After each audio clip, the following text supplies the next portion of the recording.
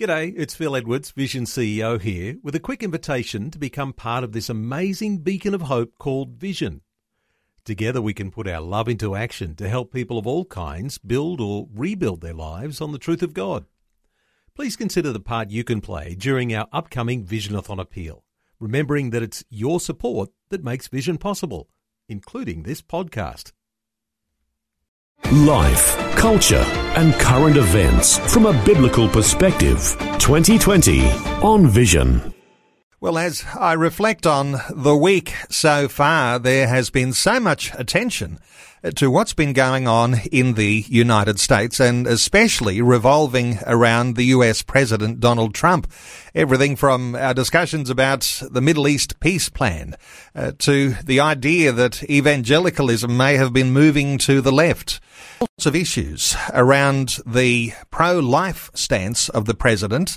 And even earlier this week, of course, you'll know that there was Donald Trump's State of the Union address, and all of these issues have had ripple effects all around the world. Well, talking some more today, in some sense, about Donald Trump, but really, let's get some attention to what's been happening with the rise of a candidate on the Democrat side in the US presidential race. I know that Bill Muehlenberg from Culture Watch has been reflecting on these things and some issues that arise if there is a change of direction for the United States. Bill, a special welcome back to 2020. Great to be back.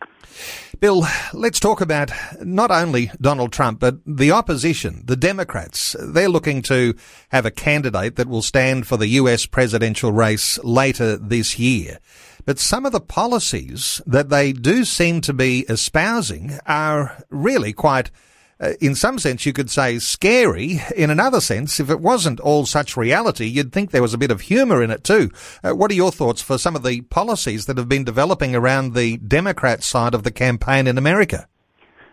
Yeah, well, it's been quite a experience to simply sit back and watch the various contenders for the top job seeking to get the party's nomination.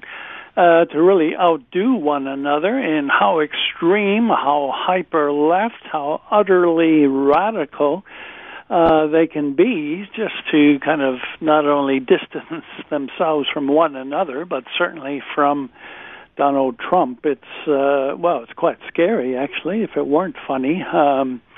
This is not the Democrat Party that, say, even a John Kennedy or some of the others important, familiar names that we're used to. This is an altogether different beast. It's hyper-left, hyper-radical.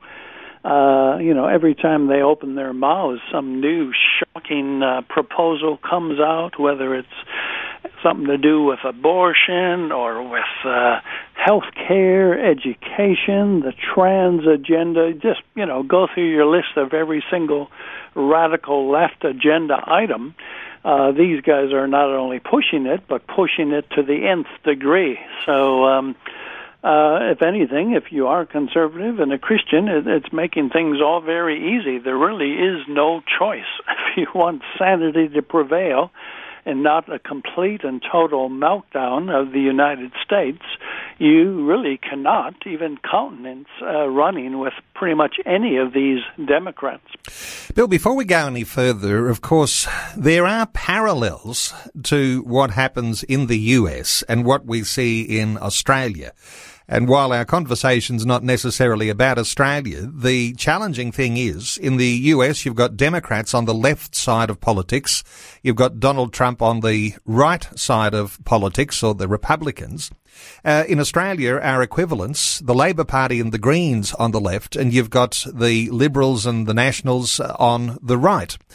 Now, when we talk about these sorts of policies, I can't help but draw attention to the fact that in earlier years, just these past few years, the Australian left has aligned itself so much to the Americans. One might be a little bit concerned that the left in Australia might look towards some of these policies too. Let's go through some of these proposals that they're actually putting up here, that the Democrats are espousing. What are your thoughts on some of the most weird ones? Well, how many hours do you have? There's so many. and each one is so utterly outrageous. I mean, where do you begin? Joe Biden, who had been a kind of a front runner, although the Iowa caucus was a major flop for him. He got fourth place in that one. He just recently came out and said, well, he spoke of the most important human rights issue of our day. Now, what do you suppose that would be? The well-being of children, stopping sexual slavery, whatever.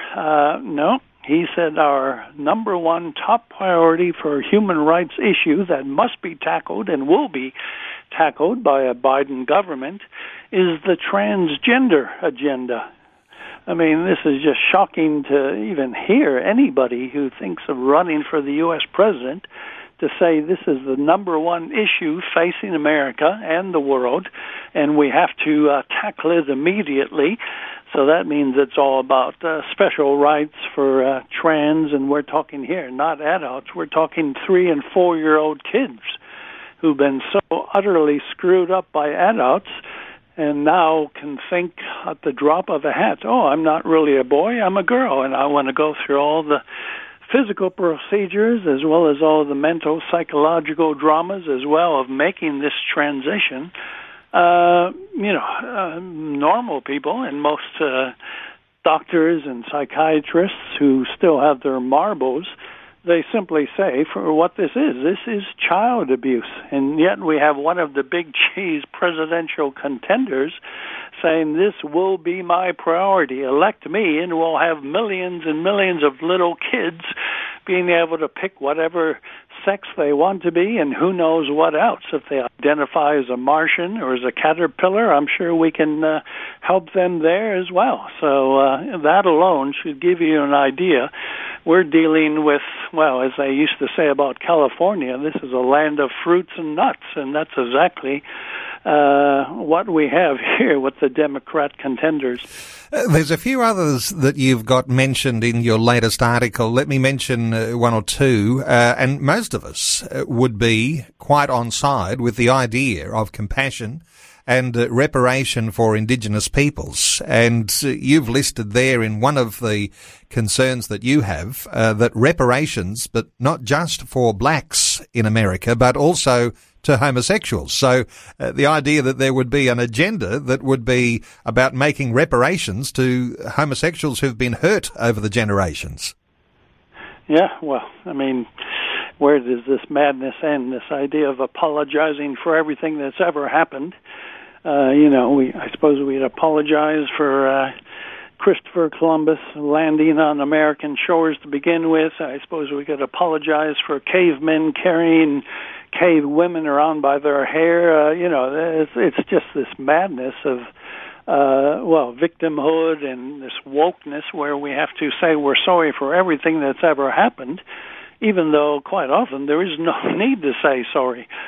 Just about every culture in the world up until recently recognized that homosexuality was not a good lifestyle. It was not a healthy or an acceptable or morally praiseworthy lifestyle.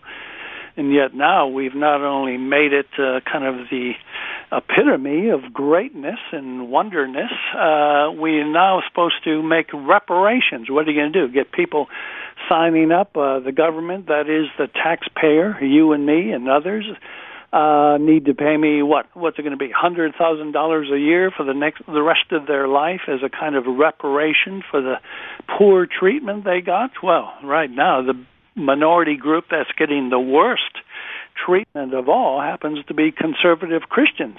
Can we apply as well? Should we sign up? Do we get our $100,000 a year in reparations? I mean, this is just more madness.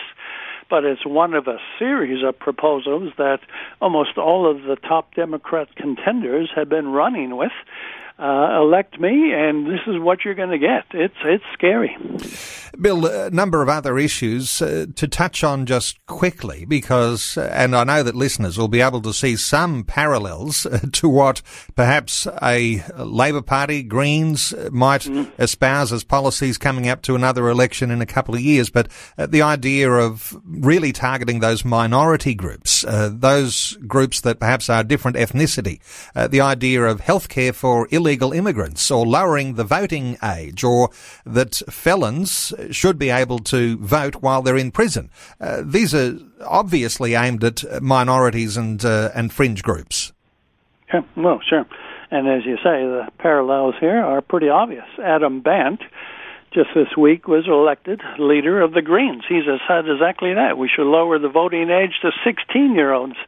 I mean, half of these kids still can't even figure out what they want for dinner tonight, and yet we're going to lower the age so they can vote based on image and substance. That's, in our postmodern era, actually having careful thoughts and careful assessments of, anything, including our political leaders. That's falling by the wayside real fast. Now it's who can promise the most goodies, who's the most razzmatazz, what candidate is the youngest and hippest and probably goes to discos and this and that. So Adam Bandt and the Greens have already called for this, and of course he's a hardcore Marxist. So yes, the madness of the left in Australia is doing a very good job of trying to keep up with the lunacy of the left in America, and, there really is no end in sight. A challenging thing to think of, Bill, the idea that you might see where the left is moving in the US and looking at to use a different sort of analogy, the idea of crystal ball gazing in Australia. And I know we don't engage in that, but the idea that you'll be able to see the way the left will continue to move on what are quite radical policies and really change the very fabric of our culture if those things are allowed to eventuate. Yeah, well, that's exactly been the pattern. It's happened over and over again. America leads, the rest of the world follows. So if America legalizes abortion on demand, guess what? Almost all of the rest of the West follows suit. You name the issue, America does tend to, unfortunately, lead the way, both good and ill, and other countries slavishly and very quickly will follow in the footsteps. So yeah, what we do see in America is important because we pretty much are guaranteed we'll be seeing it here if it isn't here already. So yeah, what matters is important overseas. So some people complain, oh, look, I'm sick of this American news. Why can't we just stick with Australia? Well, sorry, it doesn't work that way. What does happen in places like America will have a real impact on places like Australia. And part of the way we should be able to tackle these things is to be forewarned. So if we can see the major mistakes being made in America, hopefully we can prevent those from happening here. Well, for most Aussies looking at the American election, it gets quite tiresome.